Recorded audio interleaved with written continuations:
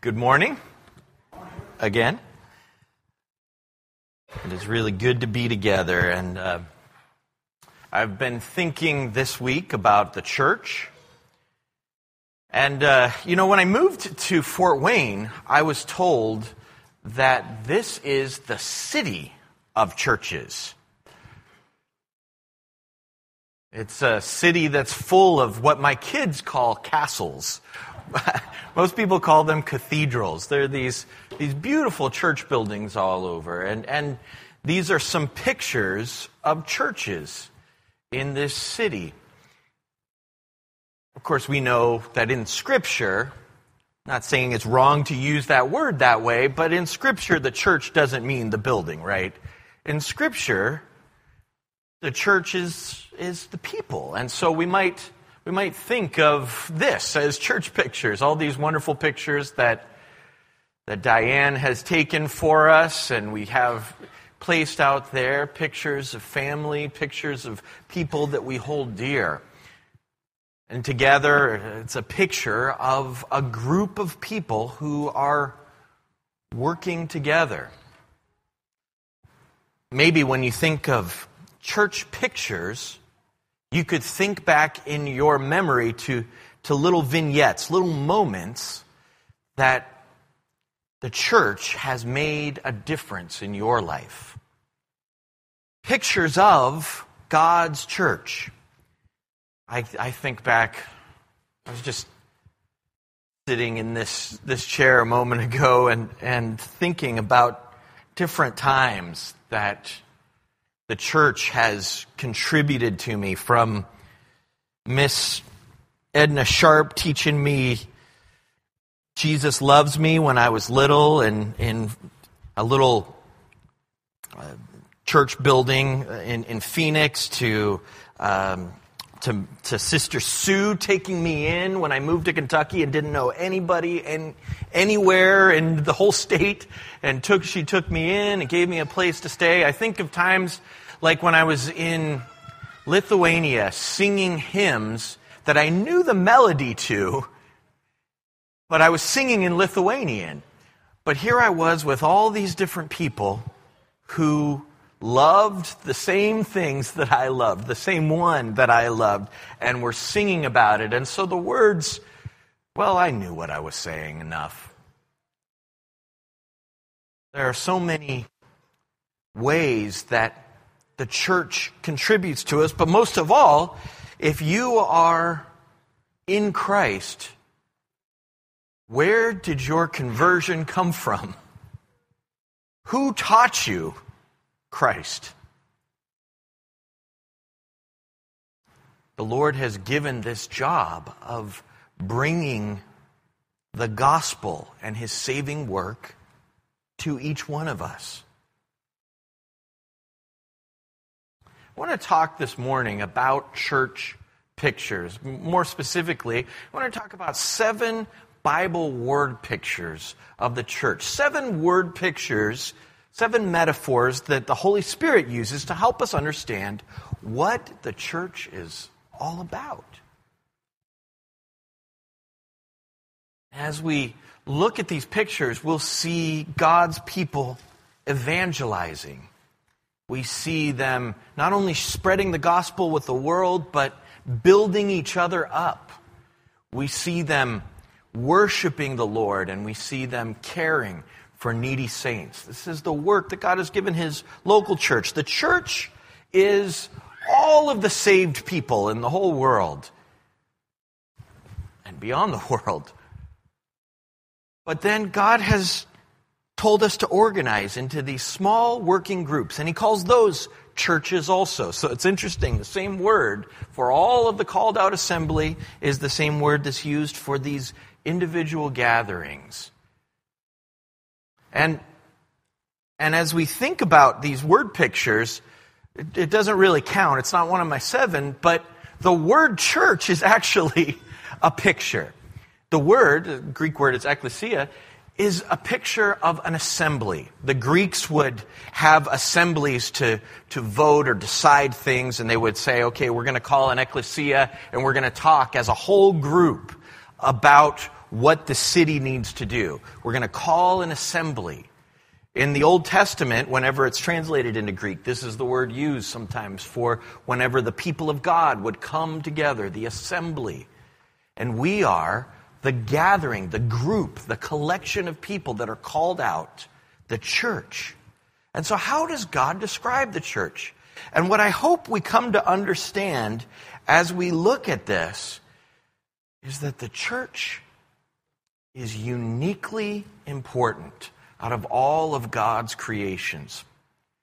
In Ephesians 3, Ephesians is a wonderful book that helps us see the big, big picture. It's like we're zooming way, way out to see God's eternal plan. And Paul says in verse 9 that the plan of the mystery hidden for ages in God. What is the plan that nobody has been able to know? That through the church, God would show the manifold wisdom of God. God is going to show the word manifold literally means multifaceted, like a gem. It's multifaceted. Imagine you're standing in a room full of pictures, looking at a gem and seeing all of these pictures reflected. That's what we want to look at today, because the manifold wisdom of God, the many-faceted wisdom of God, is known through the church. And who does he want to make it known to? To the rulers and authorities in the heavenly places. In Ephesians 6, verse 12, we learn that the rulers and powers of spiritual darkness, the demons, the fallen angels, are in the heavenly places. It's like a realm that Paul is using this word to describe. So there's the angels and there's the demons and all the powers beyond this world and those in this world all can see God's wisdom, God's greatness, God's goodness through the church. What is that saying? He says this is according to his eternal purpose, that the church is going to show what he means to do in the world. Through the church. I hope that we can see today that the church matters. That we're part of something far bigger than we might realize. God's eternal plan didn't end with Christ's death and resurrection. What transpires in this group isn't lost on the forces of good and evil beyond this world. This is where the battle takes place between evil and good. This is where the rubber meets the road. The forces of darkness aren't out just trying to do something far away from what's happening here. They're trying to affect the fight that we're in. And God is showing how he can take flawed, broken people and call them together and change them through love and grace and wisdom, and let them work with him. Why does God want us to be his partners? He doesn't need us. He's showing his wisdom as he partners with us. And so here's the key idea if you're writing on your note sheet. There's no organization on earth like the local church. Nothing can match its power for good. How do I know that? Because God designed it to do the most important work there is. To accomplish his eternal purpose. To save any that would come to him. To make a place someday for all those who would love him to be together in joy and in the bliss of his presence. 7 Bible word pictures. Think that as we go through these pictures, we're going to see all kinds of different facets of what God wants to accomplish in the church. We'll see a mountaintop, and then we'll cross a field, and we'll go through some great buildings. We'll notice a Passover feast. And all are going to show the same thing, and all are going to show something slightly different. But I hope you notice how smart and wise and good our God is, and how precious His masterpiece, the church, is. And that we don't look at it from a distance, because here's the big shocking thing. The church is you. The church is me. The church is not any one of us, but it's us together working in the way that God told us to. God makes something amazing out of us. And the audience is no less than every powerful being in the spiritual realm, every person in the world, and God Himself, who intends to show forth in us, of all things, His goodness. Let's start on the mountain. Turn with me to Micah chapter 4. This is one of those minor prophets that you might have to go to your table of contents to find if you don't have the little tabs or haven't done the work with, like Bev does with our kids, to know the books really well. But once you find it, turn to chapter 4. Micah chapter 4, where we read a prophecy 700 years before the church comes about the church. As it shall come to pass in the latter days that the mountain of the house of the Lord shall be established as the highest of the mountains, and it shall be lifted up above the hills. You know, the King James has a way of words. There's an eloquence to the way that it translates things. I love how it says that this mountain will be exalted above the hills, lifted up above the hills. We'll come back to the text in a minute. I want you to get this picture. Like, there's all these foothills, right? Whenever I would go to every birthday back when we lived in Phoenix, we would go up to Flagstaff, about 2.5 hours north of Phoenix. And you're sort of on an ascent the whole time, kind of like those Psalms of Ascent we were talking about earlier. And you're going up, and then there's this point where you come around a corner and you see, lifted up above everything, usually there's just sort of sky in between, and then you see the San Francisco Peak. And that's where we would go skiing on my birthday every year. And it's like all this elevation you've climbed was nothing compared to this mountain that's popping up above everything. I mean, I've heard you can see it from California, the San Francisco Peak. It's like over 12,000 feet high. And that's this picture that we get. Oh, what was the last time you were on a mountaintop? There aren't any mountains in Indiana, I know. but you go and you see the majesty of this mountain, and you climb. And you see this perspective. Monty was just, I think, in the Smokies. The picture that what God's trying to tell us here is that the church, this thing that He's talking about, is grand. It's magnificent. And if we keep reading, we find that everybody in the world, people of every nation, have become mountain climbers because there's something so great about this mountain. He says it's above the hills and people shall flow to it. Verse 2, and many nations shall come and say, come, let us go to the mountain of the Lord, to the house of the God of Jacob, that He may teach us His ways, and that we may walk in His paths. For out of Zion shall go forth the law and the word of the Lord from Jerusalem. And he goes on to talk about how God is going to be the judge, and He's going to take our swords and we'll beat them into plowshares, and we'll have peace.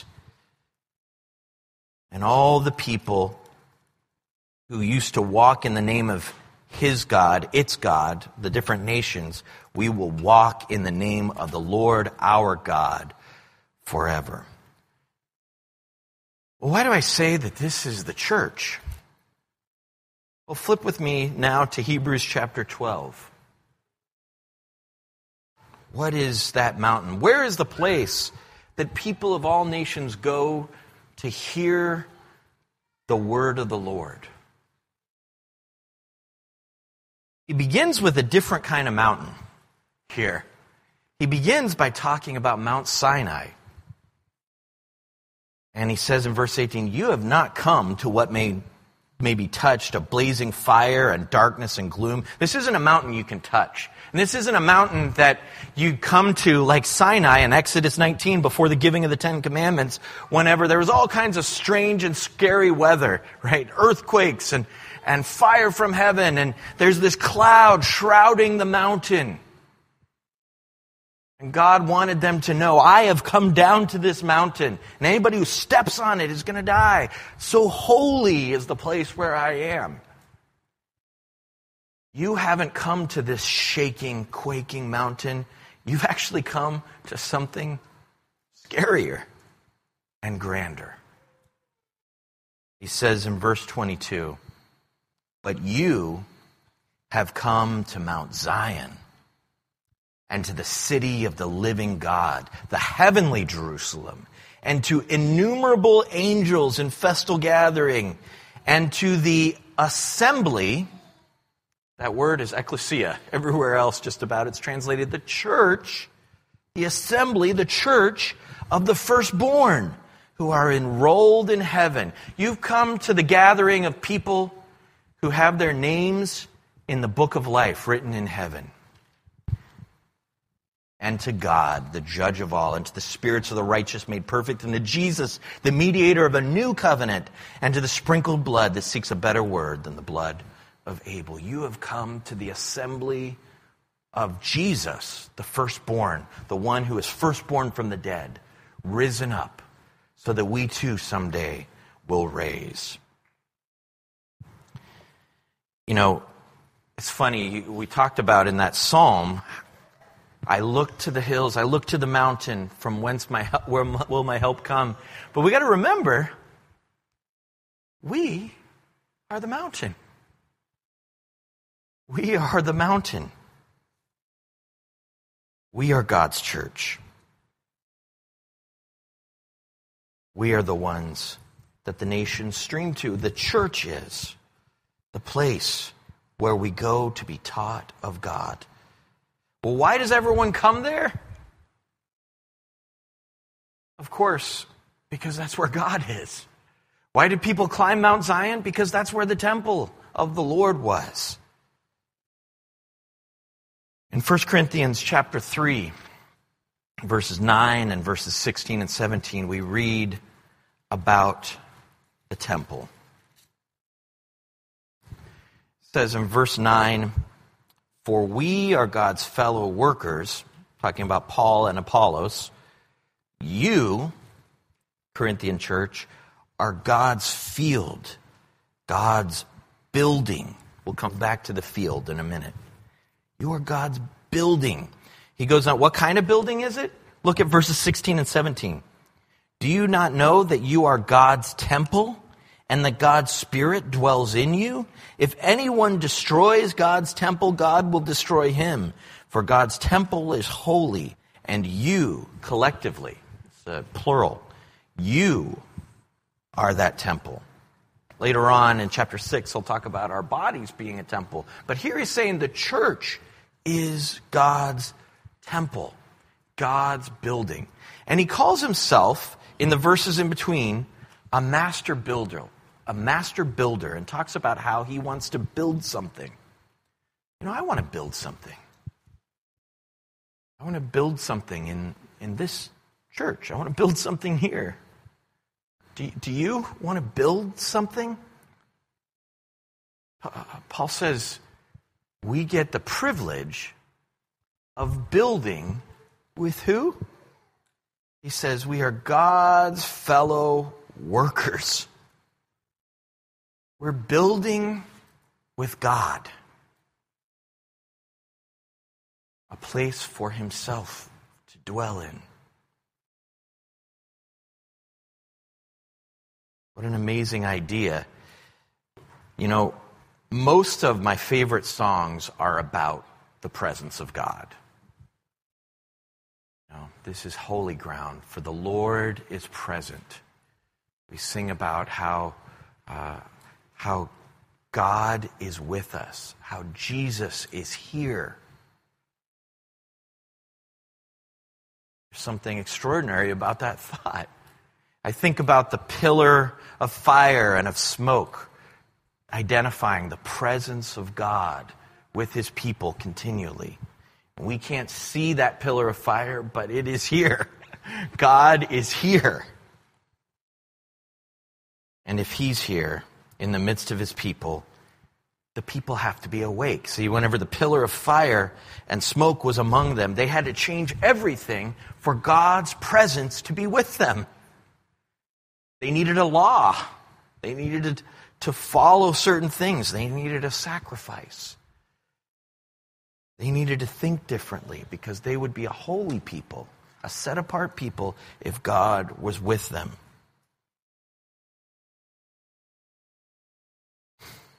This is where God lives, and that's why people climb the mountain. Paul said, here's the mystery. Christ in you. God is so wise, and so he makes us not only his temple, but as he said, you are God's field, God's building. What does it mean, you are God's field? Well, he just talked about in the verses right before that, he said, I planted and Apollos watered, but God makes it all grow. And where is he planting? In you, in the church. Where is he watering? In you, in the church. In other words, the church is where Christians grow. You are God's field where this crop is growing, and abundance and fruit are coming forth.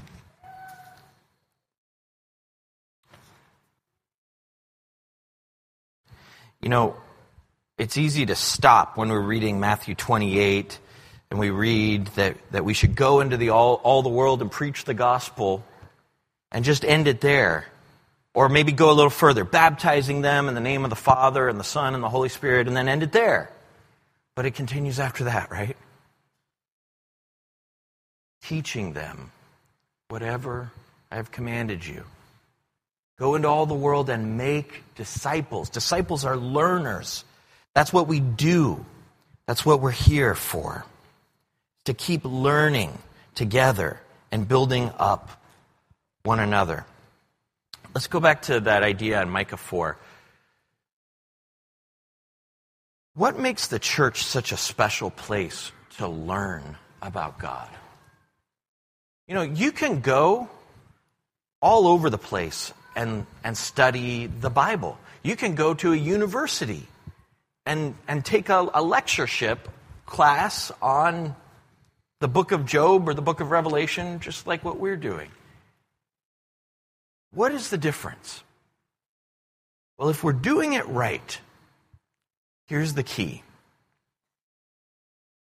The teacher, when we study here, when I preach here, when we talk to one another to build each other up, speaking as the oracles of God here, the teacher isn't Ralph, and it isn't me.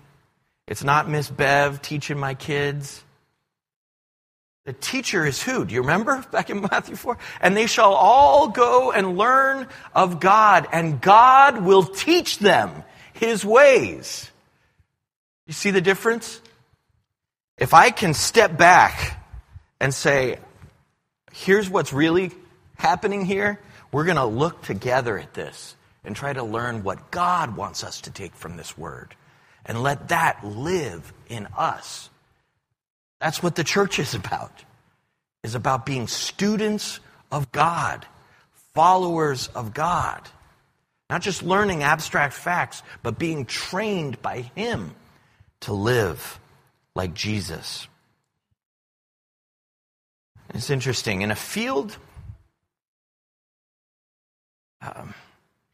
it's not a dynamic transformation that happens like when you're baptized. In a baptism, you're above the water and you're in your sins, and you go under the water and your sins are washed away.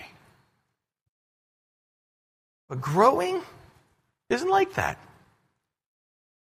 You're watching me, I'm watching you, and you can't watch me grow like that. It's like watching a tomato plant or watching a field and the corn coming up. You can do a time-lapse photography and see the growth, but if you're sitting there watching it, it's really boring. Because it's slow. Growth is slow. And farming is hard work. And it takes patience to farm. And so, as we work this field, you are God's field. As we work in one another, it's going to take time. As we look at our own growth, we have to look back sometimes 5-10 years to think about, I really have come a long way. I've got so far to go, but God has done some things in me. God has done some things in my wife. God has done some things in the people that I see here. I see growth all over this church happening all the time. It's amazing. The comments I hear, or the conversations I have, the things that people are studying, the things that people are doing in their service that I never would have thought that they would be involved in. And so we keep growing as God's field. But in 1 Timothy chapter 3, we find two other pictures.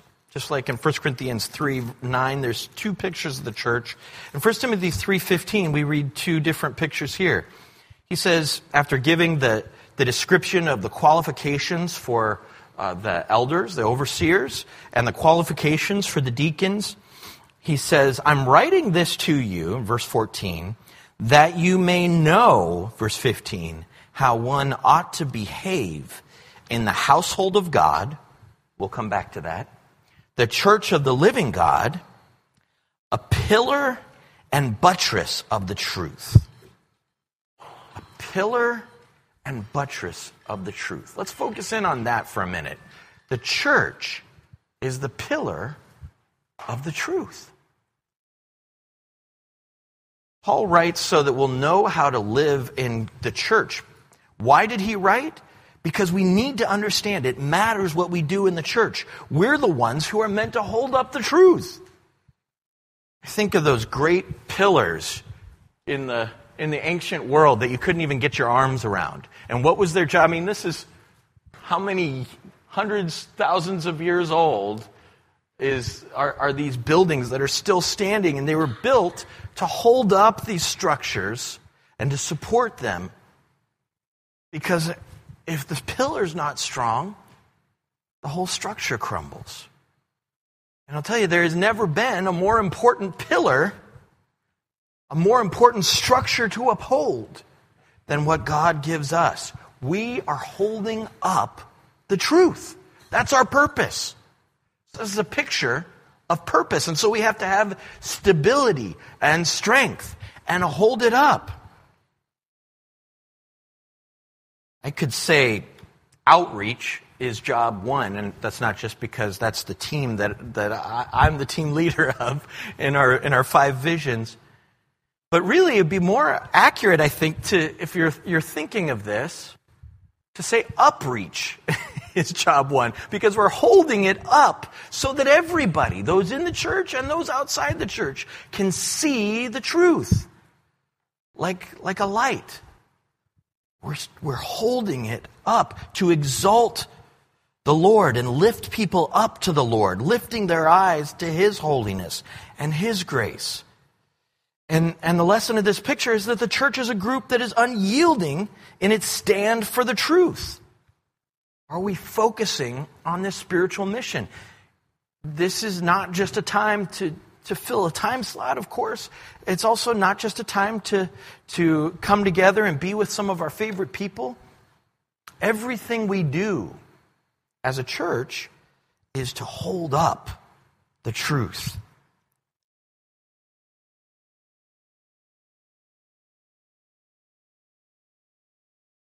And then he says, this is in that same verse, that you may know how to behave in the household of God, which is the church of the living God. This isn't the house like the building. We just talked about God's house, the temple. This is the household, the family of God.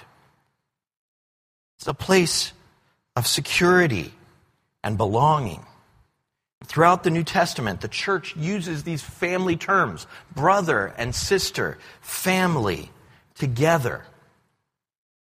I think of Paul's goodbye in Romans 16. If you're reading through Romans, there's so much doctrine, so much application. Then you get to chapter 16, and just a bunch of names. And it's easy to skip over it. But what you see there is a person who loves his family. I haven't seen most of these people forever. It's been a long time. But he says, hey, say hi to Rufus. Say hi to his mom also, because she's like my mom. That's what he says. Say hi to Rufus and his mom, because she's my mom too. You know, Jesus made this promise that those who give up fathers and sons and brothers and sisters and houses will receive it back 100-fold in the kingdom and eternal life. Have you ever found that to be true? That you have hundreds of grandmas and little brothers and hundreds of sisters and of father figures. What a blessing to have a family. Did you know that there is a totally different word, a different commandment for the kind of love that we're supposed to have for each other than the love we have for everybody else? Everybody, everyone, even your enemies, we show agape love to. That's the love that is committed to the good of others, even if it costs us. But with the family, we're also commanded to have brotherly affection. Philadelphia, right? And that's this family bond where you have this kinship connection, this bond of closeness and tenderness, where we see not an enemy, but someone who is dear, and we treat one another accordingly. And, you know, we've had some hard times here recently where we had to say goodbye to some of the people that we hold dear, as several of our favorite families have moved away. We've had times here recently where we've said goodbye, at least for now, to those who've gone on home. But those bonds don't stop. They don't even waver. Those bonds remain. And we sing those songs like, if we never meet again this side of heaven, feel like they're just meant to tear your heart out and throw it on the ground. You know, God be with you till we meet again. Blessed be the tie that binds our hearts in Christian love. And the women cry, and if you're looking around, some of the big tough men start welling up too, because of the love we have for each other. And it's not in those moments that we need that love. We need to remember that brotherly affection most. It's whenever, as families do, let's just be real, I get on your nerves. It's whenever you need a little patience with me. Looking like that's hitting too close to home here, Ellen.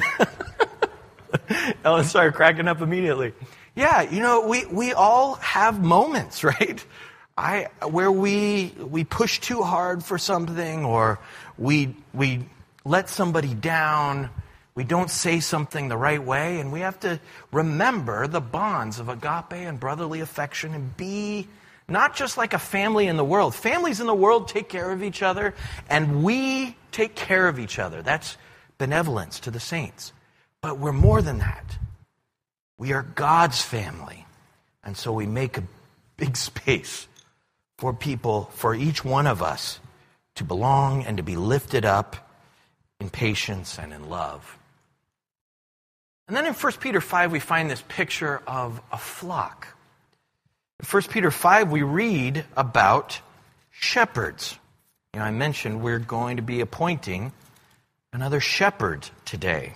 Another elder, he says in chapter 5, verse 1, "So I exhort the elders among you as a fellow elder and a witness of the sufferings of Christ, as well as a partaker in the glory that is going to be revealed. Shepherd the flock of God that is among you, exercising oversight, not under compulsion, but willingly, as God would have you.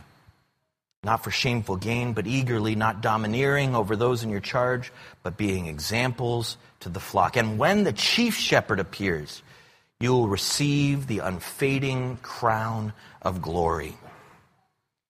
This is a picture of spiritual leadership. This is a picture of spiritual protection. Jesus, and even in the Old Testament, God loves this metaphor of shepherding. Seems to be the favorite metaphor of leadership. And Jesus says the sheep know the shepherd's voice, and the shepherd knows the sheep. And there's this commitment from the shepherd to do whatever it takes to protect and care for the sheep. And there's this trust and obedience from the sheep to follow the shepherd as they look to the chief shepherd, Jesus Christ. There's a time when I viewed elders, I think, more as CEOs, as just sort of like this is the council of leadership. And that, the picture of an overseer has to do with decision-making and management. But this picture that we see over and over again of shepherding is about more than that. It's mentoring and teaching and guiding and straight talking or gentle talking or disciplining, lots of listening, sharing with the flock, living and learning and being amongst the flock, teaching, feeding. It's a spiritual leadership. What a gift that God has not only said, "I will be your shepherd," remember the 23rd Psalm, but he said, "I'm going to give you shepherds." What would most people give to have someone invested with all their life in them, in their spiritual well-being? I mean, what an incredible gift. And he lays out these qualifications, not because shepherds are perfect, but he says, these are the people of character I want to be your leaders. And finally, in 1 Corinthians 5, we see the picture of bread. And it's a picture of a particular kind of bread. It's a picture of purity, really. It's a picture of the Passover. And he talks about, in the context, he's talking about this man who's a member of the church there in Corinth who is living in the wrong way, in unrepentant sexual sin. And he says, listen, you need to cast out the leaven. Back in those days, if you wanted to make leavened bread, you didn't get out a rapid rise yeast packet or something like that. You would take a lump of bread and you would let it ferment, and then you'd put the lump into the bread, and just that little lump, even if the rest wasn't leavened, that little lump of leavened bread made the whole lump leavened, made it all raise, and therefore made it unacceptable for the Passover. They would have this feast once a year where you had to get rid of all leaven from the house. And so Paul is using this metaphor to say, you need to clean the church's house and get rid of all the leaven, or else we'll be defiled, because our Passover lamb, Jesus Christ, has already been sacrificed. And we need to celebrate the feast. Our whole life is celebrating the feast. They did it once a year. We're always celebrating the feast, but that means we need to always be without leaven in the church. And so it's about culture. I once heard this definition in a business book of culture. They said culture is what you decide to tolerate. It's the line you draw between what is tolerated and what is not. Maybe there's more to culture than that, but I think that's a helpful definition. And in the church, when we're doing it right, the line is drawn by God. And we say, hey, we are a counterculture to everything that's happening in the world. And so we don't we don't live the way the world does. There is a line that is drawn by God that we uphold. Now, do we fall? Of course. But that doesn't make it okay. We fall and we repent. We fall and we correct. But if we decide, no, I'm going to stay in this sinful way, then that's a problem. That is leaven in the lump. And what Paul is saying here in 1 Corinthians chapter 5, he's saying that we need to cast out the leaven to protect not only the soul of this person, but protect God's church. So he talks about church discipline.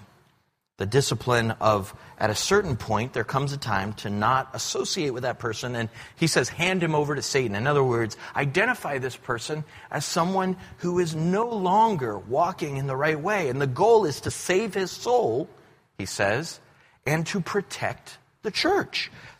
That the church doesn't all become this other thing. Because if we move that line and we say, okay, we're just going to live just like the rest of the world lives, we're going to believe what the rest of the world believes, we are no longer the church, and there is no line. The line gives us a way to take someone from the world and bring them in to God's church. So purity matters in the church. We have to stand strong. Much as I love yeasty rolls, we can't be leavened. Jesus says at a certain point we will, what he says, lose our candlestick. And so the people there disciplined this brother, and it seems in 2 Corinthians that he repented.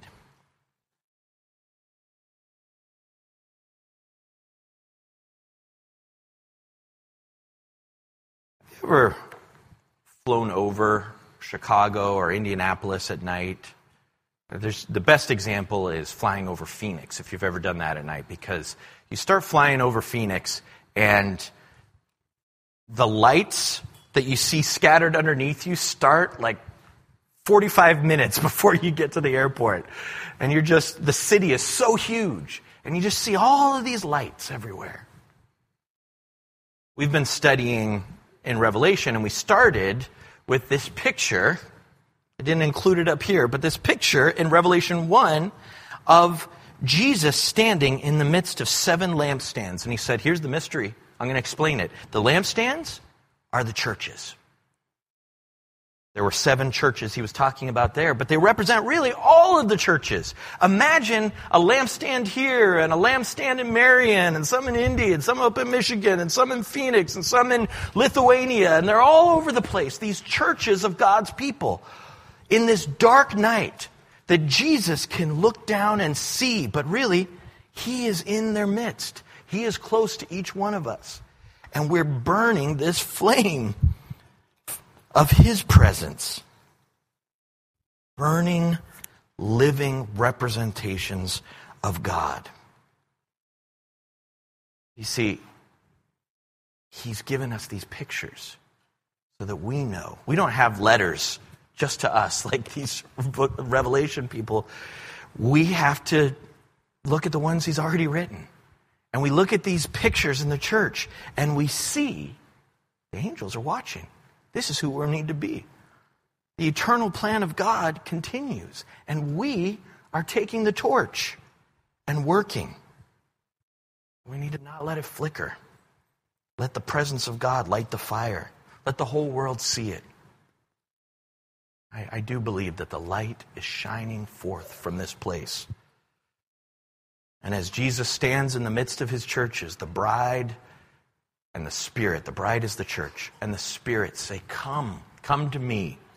Because the eternal plan of God, realized in Christ Jesus, was that we would have boldness and access with confidence to live forever in the presence of God through him.